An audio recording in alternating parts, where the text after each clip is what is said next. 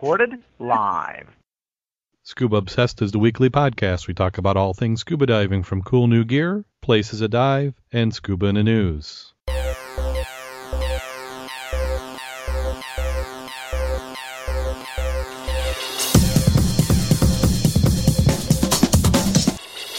Scuba Obsessed episode 82 was recorded live September 15th, 2011.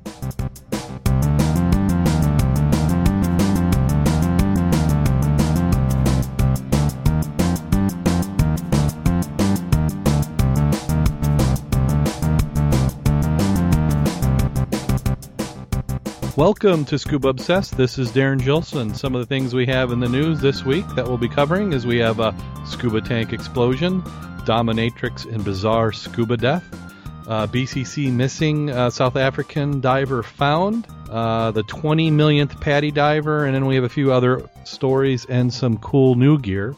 And I'd like to welcome back our dive mentor, Mac. How you doing today, Mac? I'm doing very well, thank you. Glad to be here. Excellent. And then you got quite a bit of diving in since you've been on last. Yeah, I bet, probably about a dozen dives? Probably. It's been a good couple of weeks. Yeah, it has been. And then I've even got some posts that I need to put up. I got some photos I'll have to get up there on the website. We have a full chat room tonight. I appreciate everybody coming in who's in there. And if you've been listening recorded, we appreciate you too. But you have to try the chat room one of these weeks. It's a great time. And they usually get conversations going way beyond the show. So we'll go ahead and start off with the first news article this week. And this is one, I've got two different links to this. The first one, this is the investigators are checking on a fatal scuba tank explosion. Like we said before, we don't typically cover the tragedies in scuba, but this one was a little different. You know, we part of it is just to realize how rare this is. What had happened is in St. Petersburg, I jumped to the wrong article, of course, as always. They had a tank. The investigators are going to a scene of an explosion. Well, let me find the other article. I like the other article first. Here we go. And we're also... I can't get into mine. It's just in a scrolling mode. Is that what it's doing? Yeah. Yeah, we must have... We're just so popular, we're just taking the whole internet down. Okay, so the first article, which gives you some kind of background to the story, is we have Russell Van Horn, too, died this last Sunday as results from injuries from a scuba tank explosion. It's not clear what triggered the blast, the medical examiner's office had said.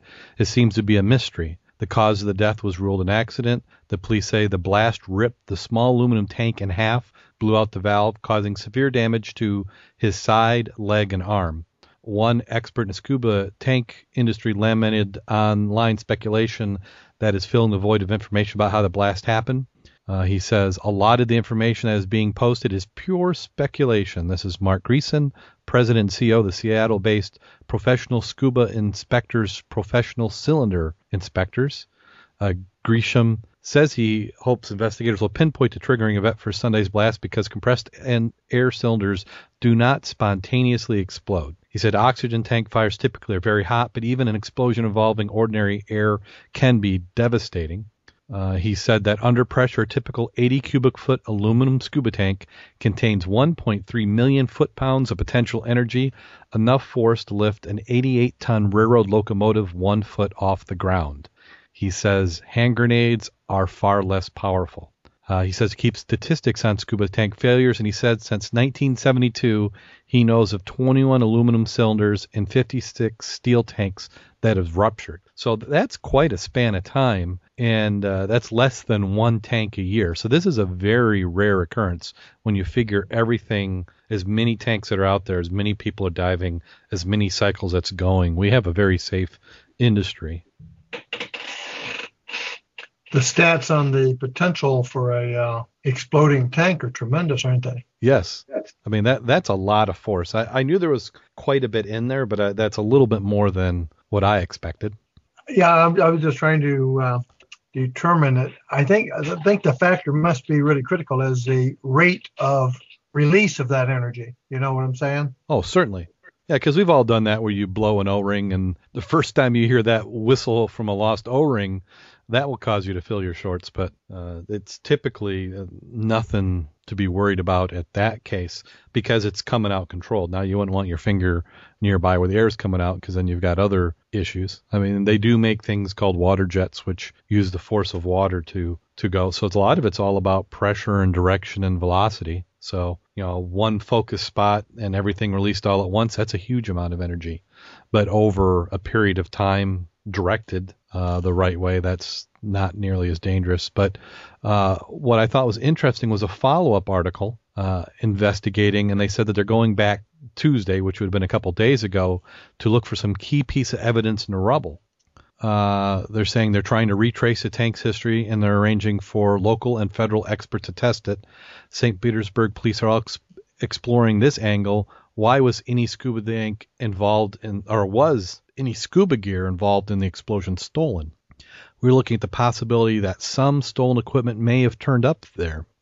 Van Horn was accused of stealing a dive reel from his former employer, Scuba West and Hudson. According to court records, in August, he was charged with misdemeanor petty theft.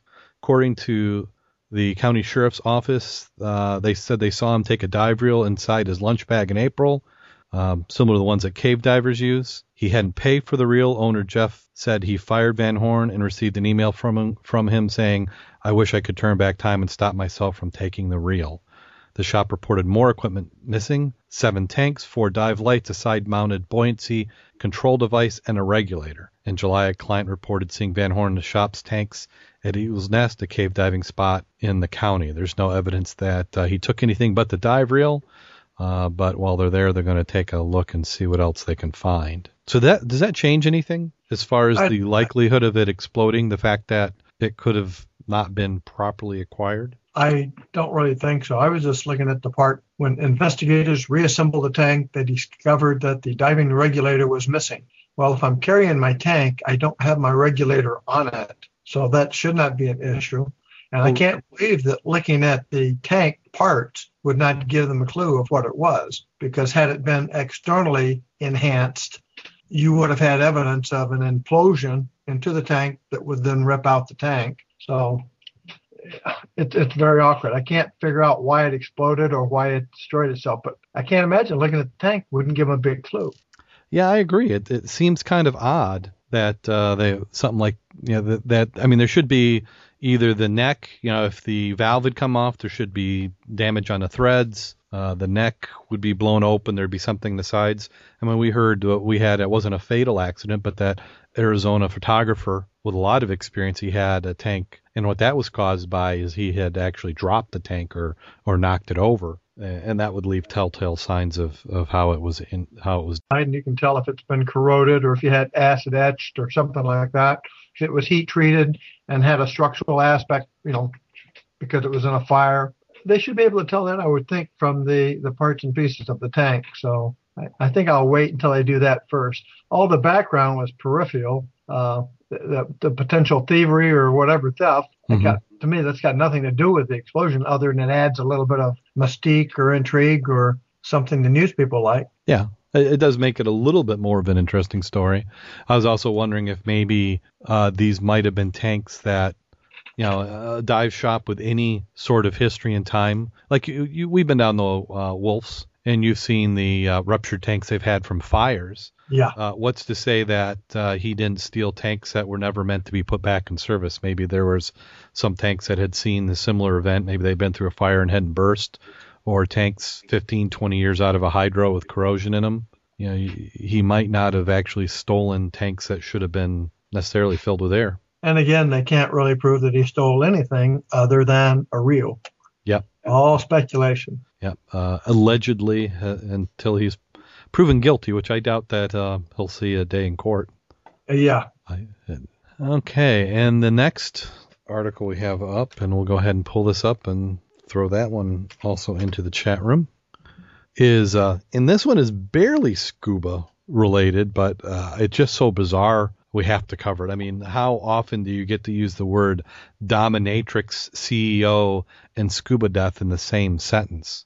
But this is where Upper Darby police have yet to close their inquiry into last month's odd death of engineer Peter Schlitzenmuller is partly due to how and where he was found, clad in a scuba suit in the corner of his attic. To kind of paraphrase the article, they found him upstairs. It is one of those odd stories which you don't necessarily believe. He was 49. He had and I'm trying to see what they called her. They're like an acquaintance, a close companion, who was known to be a dominatrix. When you visit her Facebook page, talks about asphyxiation and other odd things, and she's also into latex. So the story that ended up coming out is they're saying it was an accidental death at home while testing a scuba equipment he planned to use on a vacation in Mexico. Well, I like the part I'm going to test my suit up in the attic with 2 straws in my nose. Yes. I don't want to laugh at somebody's tragedy, but there are certain things that we learn as scuba divers, and you need to breathe to stay alive. So asphyxiation kind of goes counter to that. And then the wetsuit was all chopped up and carved up. Well, that's because she found the body and she cut it off of him. And that's sort of, I can understand that. So, how you pronounce her name? MAA, May, 29, told police she had just found him and cut the suit off him. She had seen him in the morning when leaving to go with a friend from New York. When she returned at 8 p.m., she assumed he was at a concert with his brother and friends. Brother returned from the concert, asked about his brother. According to her, she thought he was with the brother, and she ran up the attic because that was the only place she hadn't looked yet, found him, and screamed that he was gone. But I guess I take exception saying that this is a scuba death. This has nothing related to scuba other than he was in a wetsuit. So, but it is interesting. Now, is this a new thing? We talk about diversity in dive shops. Is this something that our dive shops need to go into? Latex and other fetishes? Would that help sales a little? I don't know. I know, people have been accused of being divers, of course, of having a rubber fetish, because of their near. Now, latex, I don't know. Maybe the latex seals around your neck on some of the newer dry suits. Oh, yeah. So that's having an interesting appeal to some people. Yeah, so maybe we got some cross merchandising opportunities here. In the chat room, they're asking if we have any good picks, and unfortunately, the story didn't have any. I didn't get a chance to see her Facebook site. Well, I looked at that where it said her website makes mention of erotic oxygen deprivation. Well, I mean, now we're into CCR type stuff, mixed gases maybe. It could just branch out to every place. Yeah, all sorts of things. So, okay, now this next one, I mean, at least now we're getting to people who are live. This was a scary event that happened in South Africa. A rescue team was mobilized to search for a missing scuba diver until his mother disclosed that he was in fact in a police cell. The rescue team said that the friend had reported a diver missing off the Cape Coast. Police helicopter was sent to help in the search, but the diver's mother later told him that the police had detained her son. He said the man had been arrested for allegedly diving without a permit. The squad that went out searching for him had a police dive unit, a helicopter fitted with thermal imaging detection. An emergency call from the 42-year-old diver's friends said he was anxious to get through darkness and had fallen. The diver had not returned from Cape Town's beach, he said. Fortunately, the mother of the missing man informed her son had just called her and was locked up to sell to police station after apparently being arrested by law enforcement agencies for allegedly being found in a protected marine reserve without a permit. All rescue resources were stood down as they were no longer required, and the man's friend received out. He was alive and well. Now, a question I would have is, who pays for that? I'm quite sure that guy in jail is going to wind up paying something. Oh my goodness! And does it make? I was going to say, for his rescue unit, I wouldn't think he would be liable because he didn't make the call. And he did it, probably used his phone call to call his mom. Yeah. And get bail and to say, hey, this is where I'm at. I need bail. So he might not have even known they have an emergency call. Yeah. So that's something to be learned there. I mean, one thing, have dive with a dive buddy, I guess, but then you could have both been arrested. We don't have all the details, of course. So you don't know if he knew that he was in a protected area. But gosh. Luckily it turned out okay, but there's a whole lot of mobilization that went on. Well, I think it's interesting they arrested him in jail. You would think that would be like, here's a citation and we'll talk to you later. No, I think that's what it would be. That would be here. Serious. Yeah. Well, here what could happen, it depends on what they thought you had done. Like say we were diving a wreck and, pulled something up and had it in the boat and then they came and searched and found it. Here they're going to seize the boat, but I don't think for just being in the wrong spot. Well, let's change it up a little bit. What would happen to us if we're within the protected zone of the nuclear plant? They tell us to get out. Is that pretty much what they do? Yeah. Probably too much paperwork the other way around. Well, generally, if the buoys are not really structured well, you could inadvertently get there, but you'd have to be blatantly sitting there fishing. And if you're not a normal, meaning not a normal, what is that? If you fished a lot, you'd know already about the area. But if you weren't from the area and didn't have a clue, I can't believe they're going to put you in jail. They may talk to you, but I don't know if they'd put you in jail. Yeah. You have to be blatant. And on to this next one, we have PADI, where a few weeks ago they had talked about that they were coming up on their 20 millionth PADI diver. And they actually have this last week, the 20 millionth Professional Association of Diving Instructors diver certification was issued to a Guam diver. Alexandria Swanson, 22, found out she received that 20 millionth certification at Micronesia's Divers Association in Piti. She was certified on September 4th. It's the first time I've ever won anything in my entire life, she says. The prizes include coach airfare to Cairns, a 4-night in a hotel resort, 3 days, 3 nights aboard dive vessel, the Spirit of Freedom, according to website. She said it's like winning the lottery. We're going to get worldwide publicity for Guam.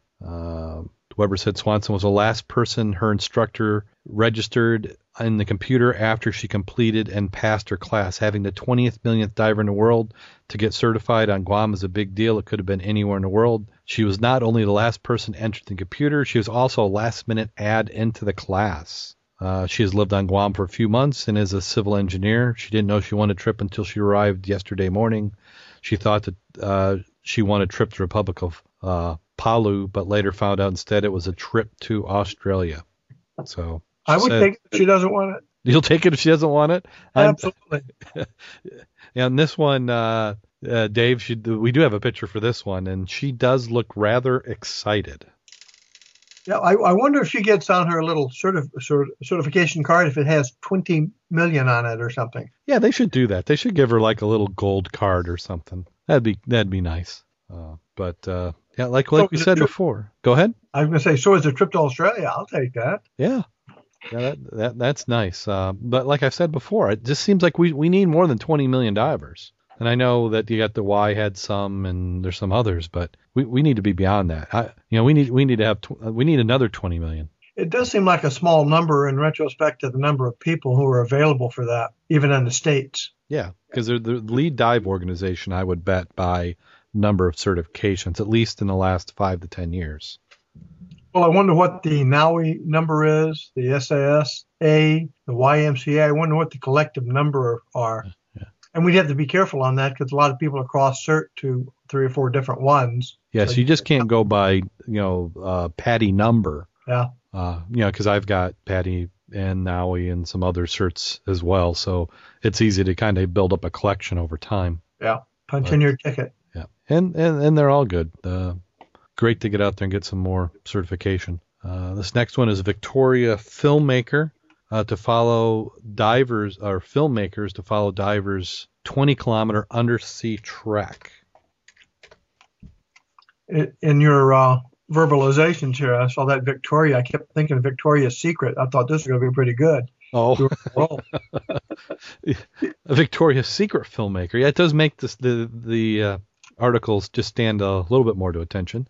Marathon Scuba Dive intended to draw attention to the ocean's environmental crisis. He's finishing shooting undersea footage of a scuba diving marathon in Southern California Pacific waters that once teemed with blue sharks. It's safe to say his film won't be mistaken for Shark Night 3D. Let's see. He is uniting this weekend for a fascinating expedition, and his documentary is chronicling it. A 30-mile dive isn't normal for him. The veteran deep sea explorer and U.S. counterterrorism operative will attempt a nonstop scuba dive at more than 6 meters deep for 50 kilometers from Catalina's Island, Avalon Harbor to Los Angeles using state-of-the-art equipment to perform scientific experiments and convey a sobering message. That's really not a big deal for him since he already holds the world record for nonstop dive distance of 84 kilometers. Yeah, that is quite a haul. Now, what are they doing when you get that? Is that kind of like when we do these underwater records where they've got a team of people who are swapping out tanks or something? I can't. Or is he just... It has to be like that. I thought his stats were outstanding. 13,000 hours as an underwater explorer, combat and commercial diver, U.S. Navy diving supervisor, medical technician. Yeah. Well, if he doubles that, he'll almost be up to your underwater time. I wish. He's probably getting paid for this kind of stuff. Yeah. I think he is. He's between the commercial diver and you would hope the Navy paid him. He must have gills or something, maybe that implant there, the gills in the neck, or 15,000 hours he should. He says as Cassell, who was researching human endurance in salt water cooler than 20 degrees Celsius, said the original intention was to dive for 24 hours. He since decided to be safer to aim for a maximum of 20. Hinkle will be one of the larger expedition vessels coordinating the shot as Castle and rescue and support divers head to sea for an expedition undertaken through the Undersea Voyager Project, a nonprofit ocean exploration association. And head on over to the website and click on the show notes because there's a lot of other websites mentioned. So you could spend a whole day following all the websites that link off of this article. But what they're really trying to do is just show the change and the impact that has happened in the ocean since he's been diving. Kind of reminds me of Jacques Cousteau as to how he was talking.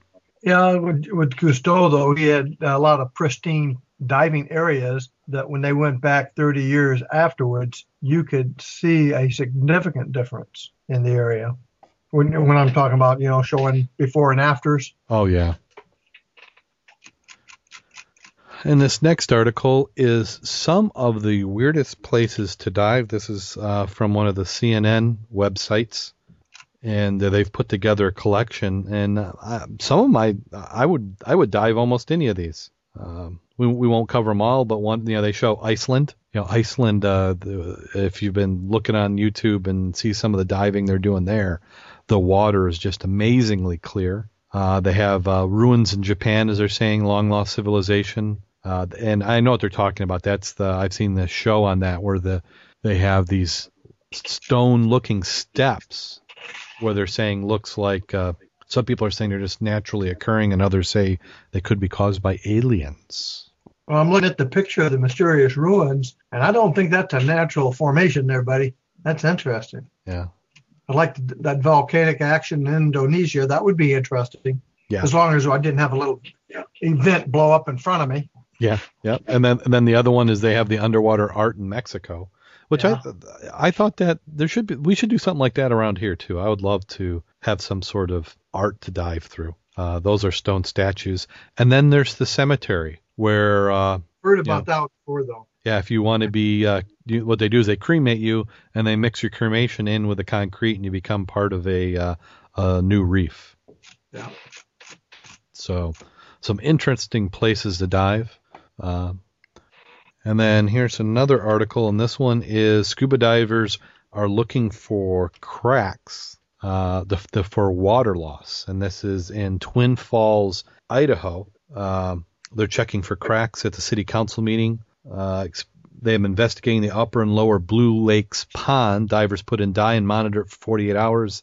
They also ran all the tests through computer models to see how big these cracks responsible for water loss could be. The divers say they discovered quite a few new cracks. I think the biggest surprise we had was that the test was finding the fissure previously at the teat, which was never discovered since 71. We did a very thorough one this time, and the crack is about 55 feet long. So I had significant find that helped further the project along. Up next to the project, a few more tests in the lake, followed by approval of some sort of plan to fix the problem. I can't imagine it was too hard to find a crack that's 55 feet long, though. No, well, and then just the volume of water that's moving for anybody to really care, that's got to be a pretty significant crack. I'm just curious the size of the pipe. Yeah. So you think this isn't a pipe? Is that what I missed on this? Well, that's what it sounds like. What would rupture if it wasn't a pipe? I don't know.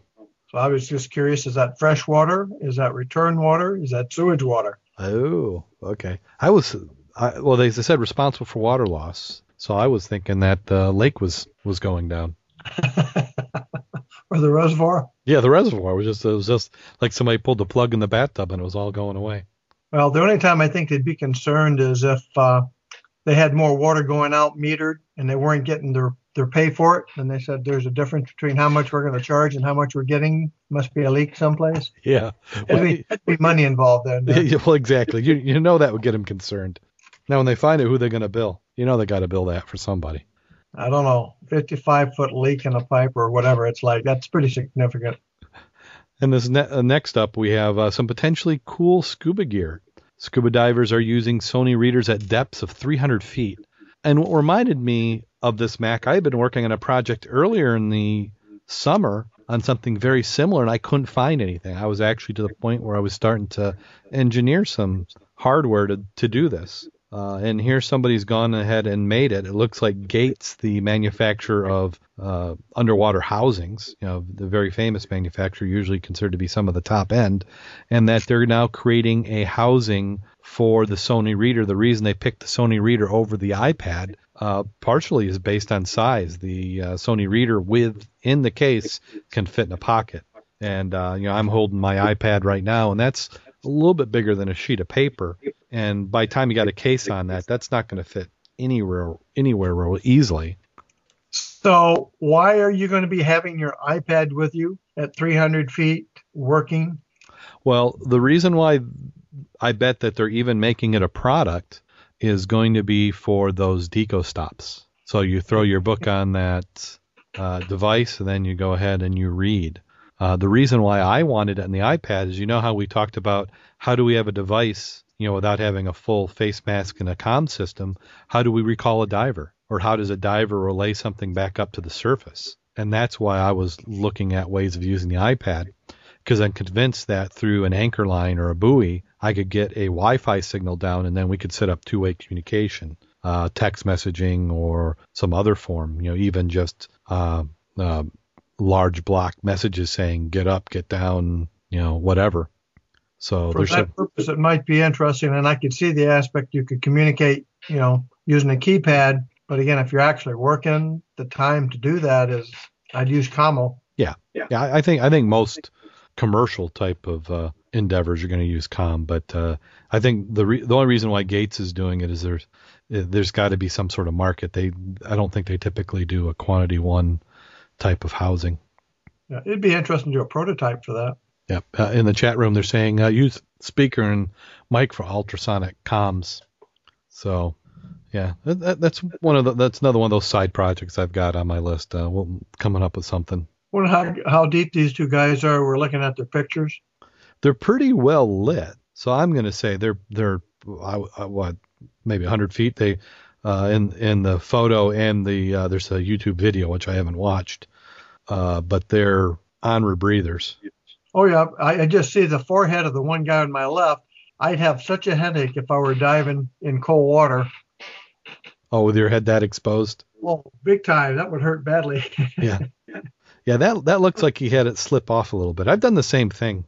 Sometimes where you get that neoprene just underneath the mask, it will go ahead and start giving a little bit of problems. But that does it for the news. Everybody head on over to Facebook. We have the Scuba Obsessed Facebook site. You go to facebook.com/Scuba Obsessed.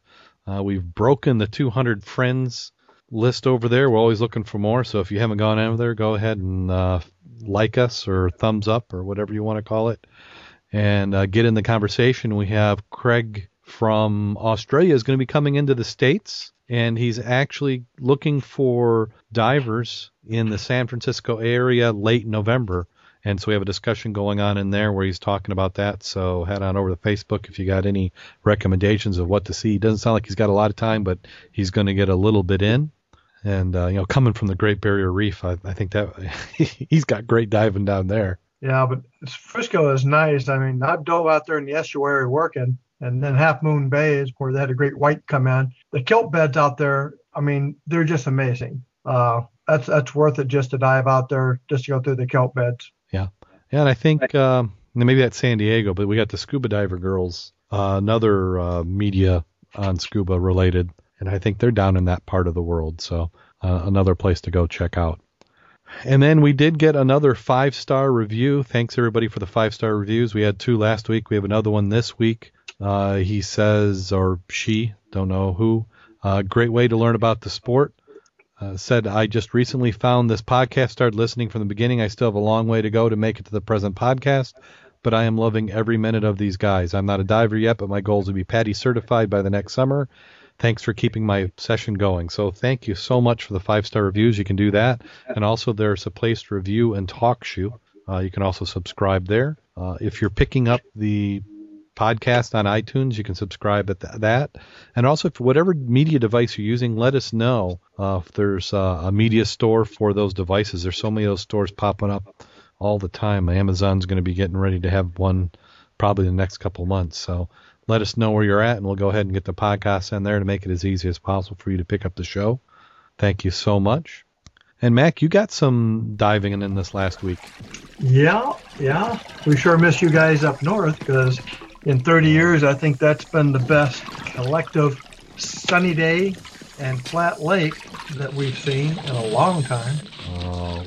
Jim and I just had something come up and we couldn't make it, but it was killing me all weekend. So we actually did get out and dive as well. But so how many dives? When did you got up there? What, Tuesday of last week? Yeah, we left Tuesday. When we got up there, we then went ahead and hang on, let me think. Nope, we left on Wednesday. Bob went up on Tuesday. So we went up on Wednesday, got up there in the afternoon and did a cursory going back around some of the old dive sites, and taking pictures, comparing it what it was last year. And we didn't start diving until Thursday. We did 2 wreck dives up there in the Straits on the Huron side. And the first dive we did was the Cedarville, and we went down on the stern first. And then the next one we dove after that, after some surface interval, was the Stalker, which is a wooden boat. And then the next day we did the Cedarville again, but we did the bow section. And then after our obligatory surface interval, we went down and did the Barnum. A lot of times when they say the wrecks in the Lake Michigan or in the Great Lakes are pristine, that's true to a point. But what you're finding, that when I dove the Barnum years and years ago, you still had decks that you could do penetrations on. She's basically collapsed, just like the Ironside is. So pristine, I think we have to watch the word we use anymore, because 30 years, they're falling apart. And the Barnum is a good example of it. Yeah. Now, the Barnum is a wooden vessel? That's that steel hull boat. Okay. It's let me remember here. I got to go through my notes here. She actually sank in 1965. So when we were diving her in the 70s, she was really, really nice. And no zebras and no quagga mussels all over it. Basically, she's in about 110 foot of water. And back when they wrote the book on it, they were talking about she's almost broke in two. Well, they got a buoy on the front or in the bow, one in the stern, and it got a buoy now in the middle or more towards the bow where she's actually cracked in half. We took pictures, and the reason I haven't posted those yet is I haven't seen them. But hopefully they showed up, and you'll see what the zebra mussel, or in this case, the quaggas, look like all over that baby. But you can actually swim through that crack now through the Cedarville. So that was actually quite interesting, a lot of fun. When you come down one of the lines, you can actually be at 30 feet, maybe a little bit up from that. So you can actually hit that baby pretty shallow. Now the down to about 105. Now the Cedarville, that was the metal hulled boat that you were talking about. Yeah, she's about 600 foot steel freighter. Yeah, that's a large steel freighter. So you said the decking on that has collapsed? Not that one. The decking that has collapsed is on the Barnum, the wooden boat. Okay. And the only reason I mentioned that is I was reading an article the other day, and they were talking about the pristine boats, the wrecks that we have around here. And it's like they never change. Well, that's not a truism. They are deteriorating even as we speak. And I think the quaggas and all of that has helped it because they're adding a lot of weight. Yeah, I agree. I think between the weight, once you put some extra weight on it, and then you have a little bit of surf action or storm action, that just compounds it. Now that one, that's the William Barnum. Is that the one that went down in? Right. That was a wood steamer, and she sank in 1894. Yep. So she's been down there a little bit, and she's in about 75 to 80 foot of water in Lake Huron. Yeah. You can tell the boilers exploded because they ain't there. You can hit the deck probably at 50 feet. So if you don't want to do a lot of deco or anything like that, you can just saunter around the top and look and take pictures, which is what I did. And if you go, you actually can go all the way back down to the stern. The prop is still on her. She's a 4-blader. So it made for some good picture taking, I hope. Haven't seen the results of what we did yet. Excellent. So did you hit any other wrecks while you were up there? Well, we went to Sheboygan itself, and we checked the old dive site by the lumber camp, which we've been diving for a bazillion years, it seems like. Went over to Duncan Bay to check out the 2 rubble wrecks. Uh-huh. And we were trying to locate that tug that sank last year, and we couldn't get any good coordinates until after we were ready to leave. But there's 2 new boats out there run aground. One is a small car ferry, and the other one is a rather large tug. And how they got where they're at, I don't know. But they're in the dirt and rock really, really fast. I went snorkeling around them, didn't take any pictures, but they both got probably 3-inch, not cable, but regular rope around the rudders and the propeller shafts, just jammed on both the boats. And you'd have to go down. It's probably in a 4-foot trough is where the one has gouged out. So she is hard aground. But her prop was stopped when she went aground, so I don't know how she got that much head of steam to go in and make such a hole. Now, these are wrecks just from this last year? Yeah, and I'm not even quite sure they're wrecks yet. They're going to be after this ice comes through. I know that. There's an interesting story about how they got there and why they're there. And the individual who owns them also owned the tug that sank last year. Uh-huh. So what the real deal is, I don't know. I do have pictures of the boats. I didn't post them here, but I'll show them to you guys. Yep. And they still had the 2012, 11 and 12 stickers on them. So they were still seaworthy. So why he put them out there and ran them aground, I have no clue. But this winter is not going to be very nice to him. I know that he was told to have them removed by November. Otherwise, he's going to jail. So it'll be interesting to see if we have 3 more wrecks there next year. Yeah. That does sound a little interesting. Yep. And then we did go and hit the river, which is 20 plus visibility straight down. And we did the underwater fishing with the fishing rods. And that is freaking awesome. You would never go hungry. Rick and I went down for that. And I haven't seen the videos yet. And I hope they turned out. But it's amazing. You can be 6 feet from the fish, bring their lure in front of them, and they'll bite it. Really? Oh, it's freaking awesome. It was so funny. So that's why I'm hoping the video turned out. Oh, that'll be nice. I'd love to see that. So something great to get out there. So it sounds like you had a great week up there. Yes, I did. Water temp pretty similar to last year? I used my heavy wetsuit on the deep wrecks, 100 feet. Actually, I only got chilled on one wreck one day. Other than that, it was very comfortable in a wetsuit for, 25-minute dive or so. So I was comfortable, and Rick was diving on a wetsuit also. Bob was dry. And we had no trouble with the temperature whatsoever. It was absolutely gorgeous. Water temperature, great. Did you take a look at the pictures? I've seen just a few of the pictures, but I haven't really able to go any detail. Yeah, I just did the one of Bob with the background with the bridge, and the clarity of the water was outstanding. And you can see there was no ripple except when the big hydroplane boats would go by, hydrofoils or whatever they are. Mm-hmm. You could not have beat it. It was great. Yeah, we could have stayed there a couple more days and just dove every day, a couple of different wrecks, which Certainly. might not be a bad idea for next year. Yeah, and for those wanting to see the photos, they're at mudclub.scubaobsessed.com. And that is an amazing photo of Bob there. I love it when you can get a nice background to have that Mackinac Bridge. That is 5 miles that bridge is spanning. Yeah, you can see that from Sheboygan, let me tell you. Yeah. Yeah, I don't think Rick has seen that. You can see the camera he's got on his head. That's that mask camera combination. Uh-huh. That's the picture for Rick. He likes that. So I'm just, again, hoping those pictures took. He didn't take his mini chip that would take the card and download it. Oh. So he couldn't validate what was going on. So we're either going to be very pleased or really pissed.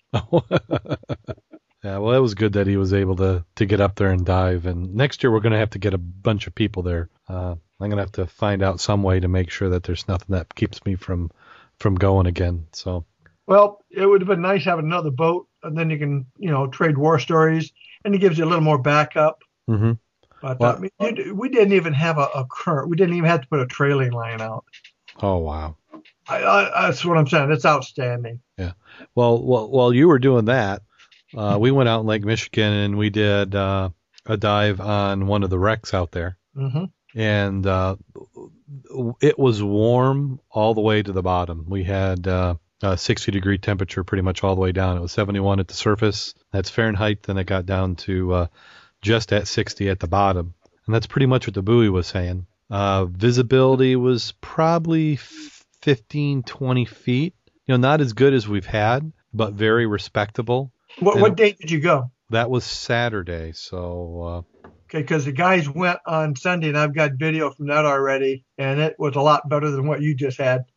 Yeah, because you couldn't see everything. So you could. It was a good solid 20 feet, but I wouldn't call it much better than that. But I was pleased when I saw the temperature. But it was a nice dive.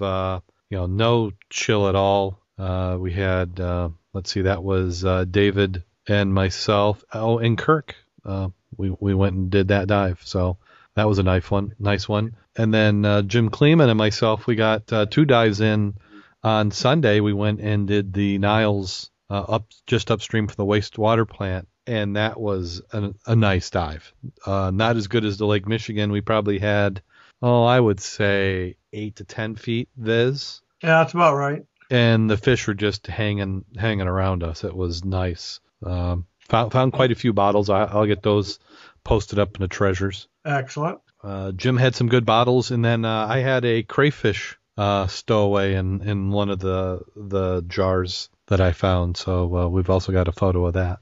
Now, you had that, as I recollect, we were sitting there on that wreck a couple of weeks ago. Uh-huh. You're getting your gear out, and you had another crayfish in your gear.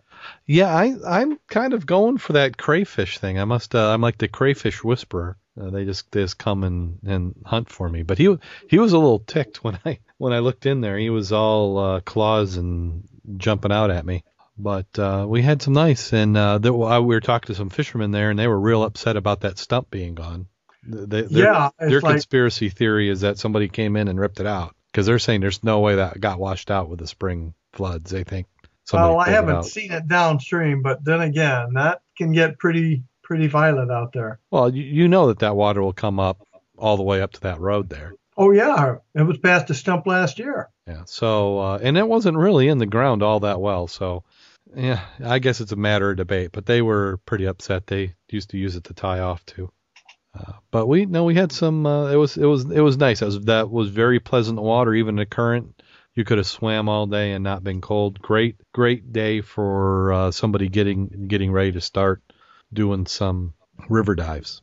Well, I'm glad to see a couple other guys got out there too. Sir Larry and Ken were out there, both at they did a drift dive there from the railroad tracks. Or I'll never rephrase that. From the upper near the bridge down to the railroad tracks. They did a dive there. They also did some grubbing there in the St. Joe River in Berrien Springs.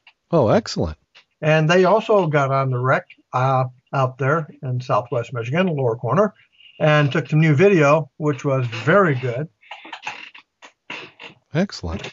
So I'm glad to see the guys finally getting out there. We had some muddies out there getting wet for a change. Yeah, we just need to have them all at the same spot. That would be nice, but we were spread out, so we had quite a commitment to diving this week. Absolutely. And then we've also got our Mud Club meeting coming up this Tuesday. Correct, and the newsletter is already posted on the website. Yep, and we should have Rich Sinowicz planning on coming up for this weekend. I mean, not for this weekend, for that for our Mud Club meeting. So Is it? potential for his podcast might be broadcast live as he does. He's going to be bringing up a jar of unsorted jar of river bottom from Cooper River that during the meeting he's going to expose. So maybe he's got that giant megalodon tooth in there. No, the big one's still out there waiting for me. Yeah. Well, At least I hope so. Yeah. Well, my first dive in the river this weekend, I did a rookie mistake, and I had my catch bag with me. 4 minutes in the dive, I had it full. And then I found a kitty litter bag on the bottom of the river, so I then promptly filled that. And the worst thing about that is you have to take both those bags loaded with you to bring them in, and that was quite a chore.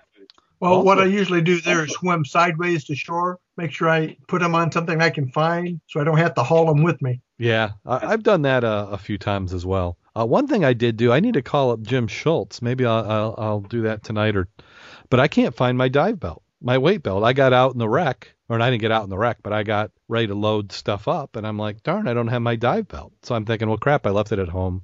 So we rigged one up, threw some weights in my BC pockets, and Jim had an extra belt, so I threw some weights on that. But I got home and I can't find it. So somewhere along the way, I've lost a dive belt with some weight on it. If only I could lose my weight like that. But yeah, if we could lose body weight as easily as you can lose a weight belt, we'd have something. I bet we'd have a nice weight loss program. So, but the nice thing about that is I was underweighted to do the dive in the wreck, but I went down the buoy line, and talk about a free feeling. Getting on the bottom underweighted was amazing. So, well, you really want to be neutral when you're down at depth anyway. Well, I was neutral, but you just don't have to put as much air in the bottom, air in your BC when you get down to the bottom. So it was nice, just nice trim line. And then coming up, I was if I could hold position all the way to about 10 feet, and then I was a little positive. And luckily, I just held on the line to do my safety stop, and then I could come up. So, well, we got to get more people in the river. Right now is a great opportunity to do a drift dive of whatever duration you want, just from bridge to bridge, or if you want to go from the kayak launch, you can actually, if you don't stop and play around, you can make it all the way down to the railroad bridge. Now, if you start grabbing and grubbing stuff, you're not going to make it all the way down to the railroad bridge, but it's nice.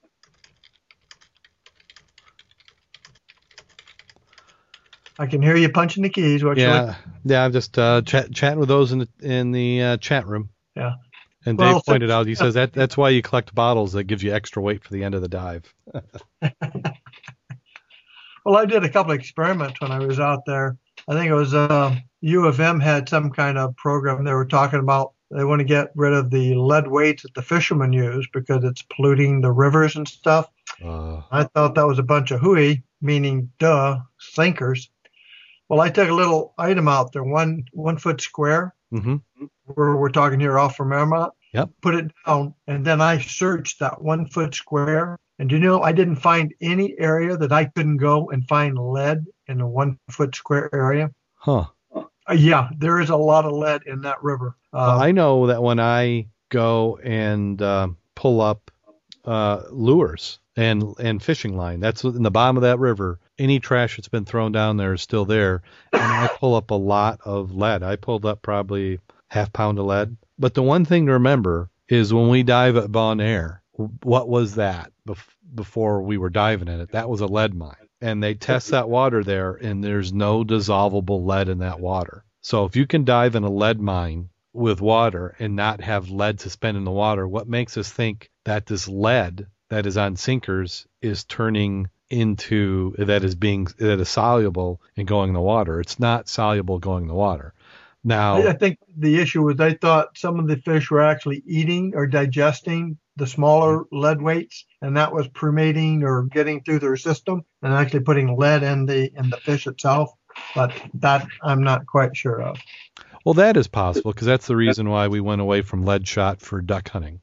Yeah, but you're not going to find a 3-ounce lead shot in a fish. I don't care how hungry he is. No, but that's But that's the only thing, is that if it does digest it and metabolize the lead, then you have that. But the risk is really to people consuming, because I believe that lead like that is really going to come out. We put so much lead in the environment with leaded gas. That's a 1,000 times worse than what you're seeing with lead weights and fishing. Yep. So, but that's a discussion for other people to take on. But I will have to ask one item, though. Did you like that sword? Oh, that sword was absolutely amazing. Oh, my goodness. Now, what would you say the age of that sword is? Is that like a fairly modern? I went ahead and cleaned it up, and I did a little research on it. It is a modern. It's a reproduction, but it's like a real one, other than it's a reproduction. So I would not have spent the money and then thrown it into the river.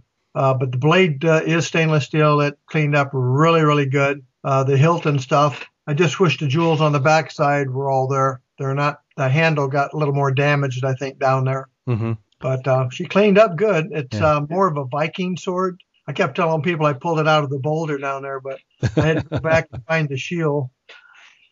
But and I did go back looking for more stuff. I did find a dagger.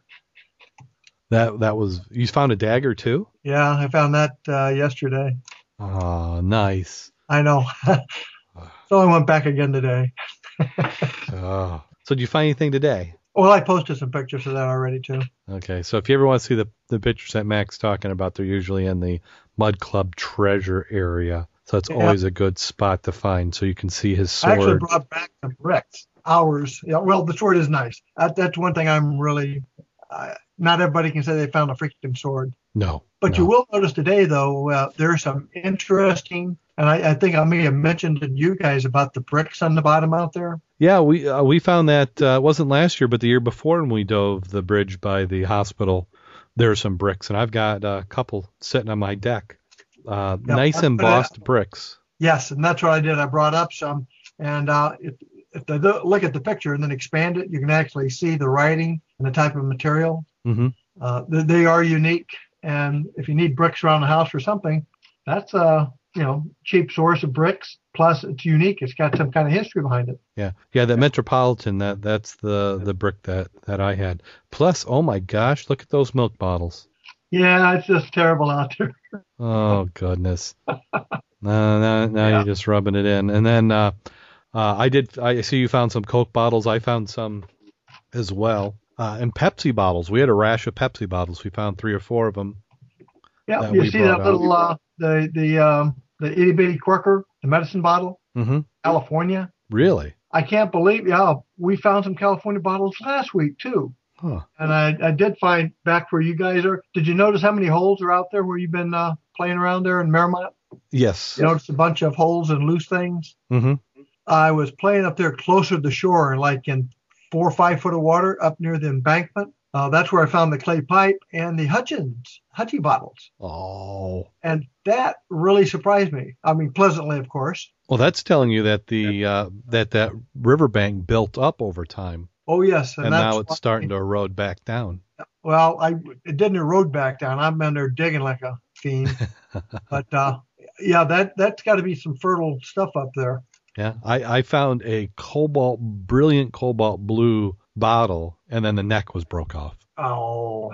And I just love those when you get those rich colors. I do too. Yeah, we had that. I did find a medicine bottle, but nothing, just a typical pharmacy bottle with just had the marks up the side. Let's see, what else did we find in there? Well, I am looking forward to you posting some pictures of that stuff. Yeah, I've got the photos, so I'll try and get those. I don't know if we'll get them up tonight, but we'll get them up sometime this weekend. Did you see the TV? There's a TV, there's a tape deck, there's a few things down there. Now, you know that object that we've been calling the truck box? Yeah, that's not. No, it's not. It also seems not as deep this year. I think it almost seems like it's a different box to me. It does. Because before it seemed like it was I swear it had diamond plate on it and a hinge top. And this one doesn't. But Jim and I are convinced that we know what that box is. And? I believe it's an old Model T. The box? That rounded box that we got all those bottles in. Okay. That's the seat of a car. Okay, because we got the doors off the Model T, but that was maybe 40, 50 feet downstream from that. Yep. Now that you say that, that means we got to dig that out. Exactly. We certainly do. And it makes me wonder, is there a motor with that? Okay. If you go back and find a big hole, you'll know I was there. Yeah, because then what that's telling me is because you're down from the boat ramp, and I think that boat ramp's been there forever. Somebody pushed a car in to see it float, kids doing a joyride, whatever. It drifts down, gets caught in the bottom, and then for the last 50 years, that has been collecting bottles. We at the chat room, they're all talking now. They're all ready to do some river diving. Well, I'm ready to go out there and start digging that. Now that you said that, I really never thought about it. But you can actually see it from the embankment now, too. Yeah.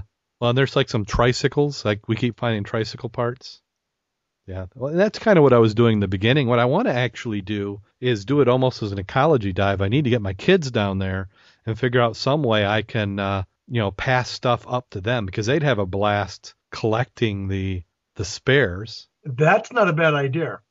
Because then you could just pass everything up and then they could go and sort. Because there's enough. I mean, people don't realize you can go and do a river dive and there is nothing and you get skunked. And this is a spot where with proper training and preparation, this is a nice spot. You will not go away empty-handed. I mean, it just depends how picky you're going to be. All right. Now, you dove the Broadway Bridge with me last year, remember? Yep. Okay. That bridge there, now I've identified 5 different bicycles that were stolen and tossed off they've got to be because they're still intact and they had air in the tire. Found one that's got the back for the kid in the back of it. You know how they have the Encompass little housing? Yeah. That's out there. So there's 5 bicycles. If you had somebody on the bridge that you could just tie the rope to and they could pull it up, you could really make some headway cleaning some of that crap out there. But there is 2 huge, and they're not barrels. They look like fuel oil drums that are every bit of 8 feet tall. And since the water level there, you're in a hole, is only like 14, I can't figure out where they came from. And there's 2 of them. Huh. The only thing I can think of is they were upstream and they actually had air in them. They floated down, hit something, got a hole, and sank. Yeah. Well, because there is one barrel down by where we've been diving that looks like an old hot water tank. Yeah. And I know I say old hot water tank. That's old. I mean, it's very heavy. I mean, not like anything modern. Well, if you go to Merrimont and you go upstream, before you get to the first dock, you're going to find some old washer and dryers. Yeah. Well, you know what? That we need to figure out what scrap metal is. Maybe we just need to bring a flatbed trailer and we just load all this garbage out of the river, do a dive, and then sell it for scrap. Lifting it out is going to be the problem because there's a lot of, under the bridge there, you've got mufflers, you've got brake parts, you've got axles, lots of bicycles, shopping carts. You've got the biggest snag hazard you have out there actually, though, is trees. There's some really nasty ones. And if you got a line with you, which you were going to for your flag, really got to be careful not to get snagged. And it's a real pain in the butt to take the inner tube with your bucket in it. Because you have so much drag from the current, it's constantly wanting to yank you backwards. So by using your float, that's the best way to do it. Take your goodie bag, put your lift bag on it, find you an anchor, hook the lift bag to the anchor, inflate it just enough to hop it around that still gives you drag, and fill your bag up that way. That's what I've been doing. Yeah. Well, another thing that we can do, we talked about bringing the kids out and having them be shore support. How about a boat floating in the river by us? You would almost do that, except it ain't going to be floating. If you're serious, what you do is take a line and tether it off one of the trees and then clean the area around it. Yeah. But this right now is the time to get out there. Oh, there are no leaves in the bottom. Oh, right now, but it's starting to accumulate already. Oh, did you see some leaves today? Yeah. Because if looking at trees in my yard, the poplars are starting to go and the oaks are starting to go. Yeah. So we're getting to that time of the year.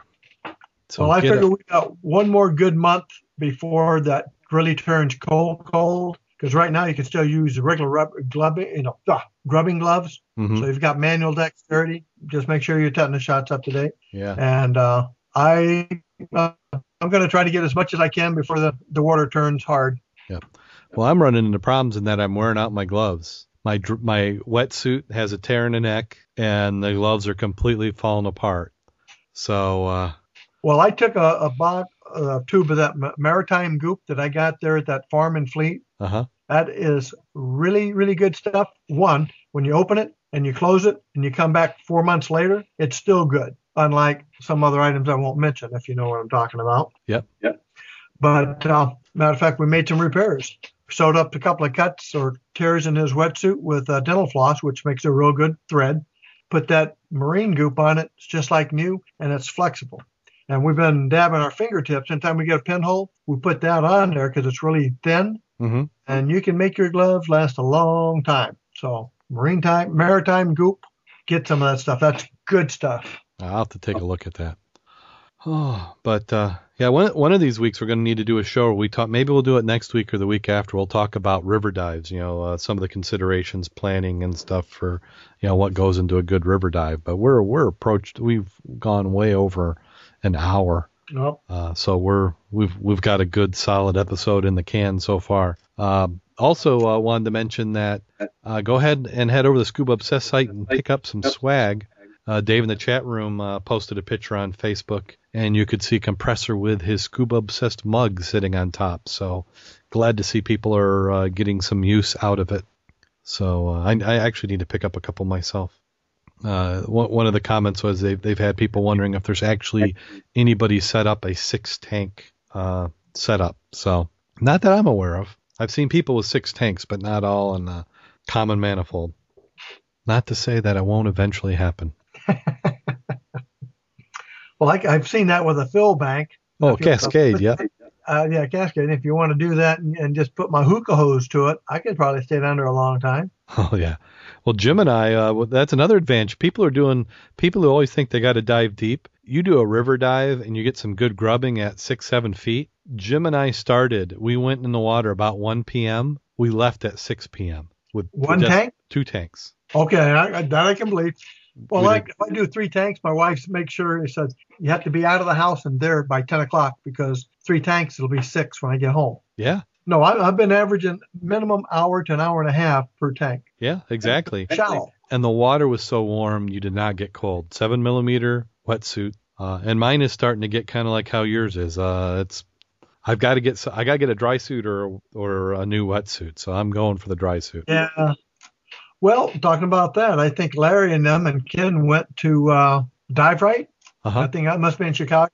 They looked at that new latex seal. Oh, the silicone seal for around the necks? Oh, they said that is wonderful stuff. Yeah, Kirk, he's put one of those silicone seals on his dry suit, and he's actually kind of liking it. Well, they were talking about it's like easy to put on so you're not going to jam your neck like I did. Yeah. And then once it's there, it's not strangling you. Mm-hmm.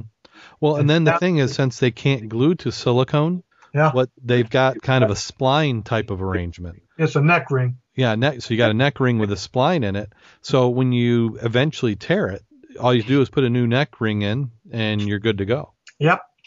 Yeah, the chat room's asking about the feel of the net ring. It is nice. I haven't worn one, but Kirk's got one, and he likes it, and it feels really good. Silicone just feels nice. Everybody who's got a dry suit right now has got some leak somewhere they're fighting. Kirk's got one in his feet. Jim Kleeman, he picked up a dry suit a few weeks ago, and he's got a leak in one of his wrist seals. So, yeah.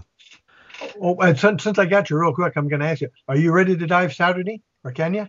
It sounds like Kurt and Bob are heading up to Holland. So you're going to go up that way? Yeah, I may. I'm trying to get a hold of Jim to see what he wants to do. And then I've got something later in the day. So as long as they don't go crazy and do, that's a problem with some of those wreck dives. If we go to Holland, we got the tugboat that we're talking about doing. The downside of that is that just takes so much time. Yeah, we were planning on leaving the dock at 9 o'clock because I want to be home early in the afternoon. Mm-hmm. And if nothing else, we could do a look-see or maybe a little bit of fanning or probing or something. Oh, okay. But if the weather was bad, we were going to go to Indian Lake and look at a couple of those boats up that we found last time. Mm-hmm.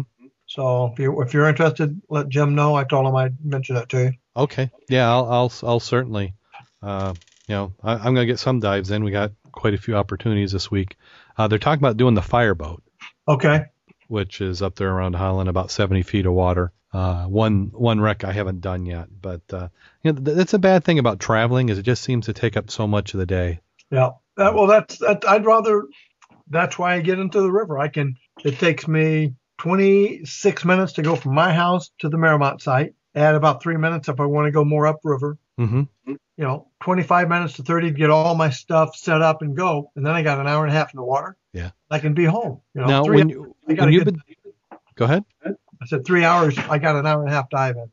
Now, when you've been doing the diving up there by the bridge, you've been doing a drift dive?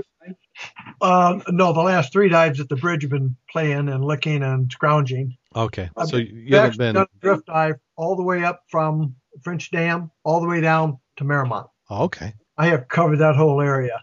Now I'm going back to the areas that are fun, meaning stuff. Cool, excellent. Oh, I'll probably hit the Main Street Bridge next because there's something else interesting out there that needs to be looked at. Okay. But now we got you interested with that car. That might slow you down a little bit. Yeah. I reckon I'll have to do 3 tanks a day, I suppose. With 2 in reserve. Yeah, I know. I'm running the same thing. I need more tanks. Well, I've been out there so much now, the fishermen expect to see me out there. Are you pointing out where the good ones are? Well, actually, now that I know what a smallmouth thing looks like, a bass looks like, I can say, well, I know what these are, and they're all around me. Yeah. I've been tempted to take my fishing gear with me so I can catch a couple. So when they ask me how the fishing is, I can pull up my stringer and say, here. Yeah, that's how you easily go from friend to enemy with fishermen. They don't like anybody catching anything more than they are. There's a lot of fish. I actually found my first turtle out there yesterday. Oh, don't tell David that. I know. I went through that. He's afraid of turtles, but it was a small one, maybe. Well, I was telling him that because I've seen very few turtles. I mean, maybe 1 in 20 dives do I see a turtle. You're not going to see those alligator snappers. They're just not going to get in your way. They're going to get out of your way. Well, I think he's just afraid of any of them. But we got to get him in there. He's really come a long way this year and getting into stuff where he wasn't as adventurous before. So out in the middle of that river, you got the gravel bed. Ain't got no turtles out there. It's great. No. And you're going to find the jugs in the middle, which really amazes me. Oh, really? You're finding jugs out there? You haven't checked the site lately, have you? I'm looking at it now. Now you're. Oh, okay. we better get off this so we can get some more dives in. Yeah. Well, I got the jugs from the bridge the other day. I'm not posting everything anymore because everybody says everything there is mine, so I'm stopping that crap. You guys need to start posting some crap. Yeah, I've got a photo. We'll get that up here this weekend. But you just everybody's claiming your collection. Okay, well, I think we about did it for another week. We'll have to do an episode just on river diving here coming up and give people some suggestions on how they get started, where they go to get some training, how they pick a site. Come down here. We'll help them out. Type of gear. Yeah. It's only we just get the first choice of anything you find. I mean, we had Mary Beth as a novice, and she filled up her goodie bag in one dive. Yep. And then it says, how many golf balls does he own? So they're asking how you're doing a golf balls. I did find a golf ball on Sunday. One of the dives we got a golf ball, so that made it official. I bring at least one back each time, but I'll tell you, I could have filled up one of my goodie bags today alone under that freaking bridge. With golf balls or just? Yes, golf balls. I cannot believe where they're coming from. I don't have a clue. Oh, in Niles. I don't know. Are people going on because there's an island up from the bridge. I wonder if there's somebody out there with a bucket of balls knocking them in. I don't know, but you guys need to get back with me because I found another spot. Oh, okay. We got to go digging there, bud. 10 feet and less. See, I need to retire. We got to figure out some way that this is come self-funding. Okay, well, we can go on and on, but we'll go ahead and draw this one to an end. You ready for the joke? Oh, absolutely. And we'll tell everybody at the end who we can blame for this one.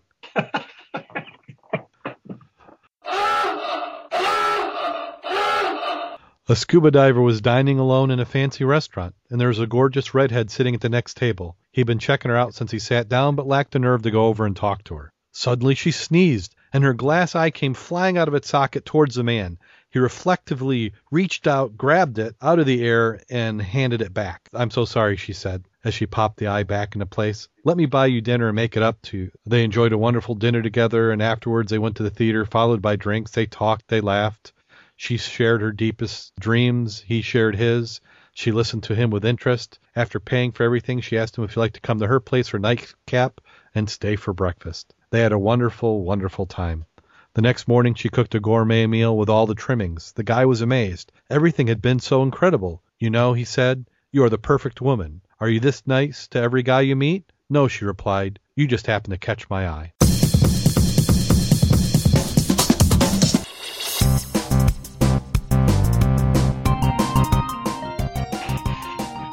That is great. That's one of the best ones you've ever had. And you can blame Mac for that one. That was a good one. I like that. So until next time, go out there and get wet. And stay safe.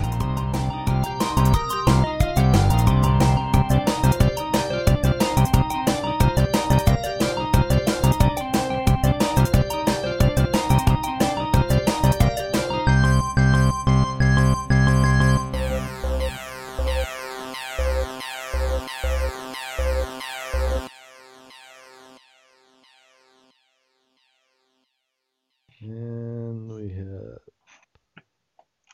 Call recording has been completed.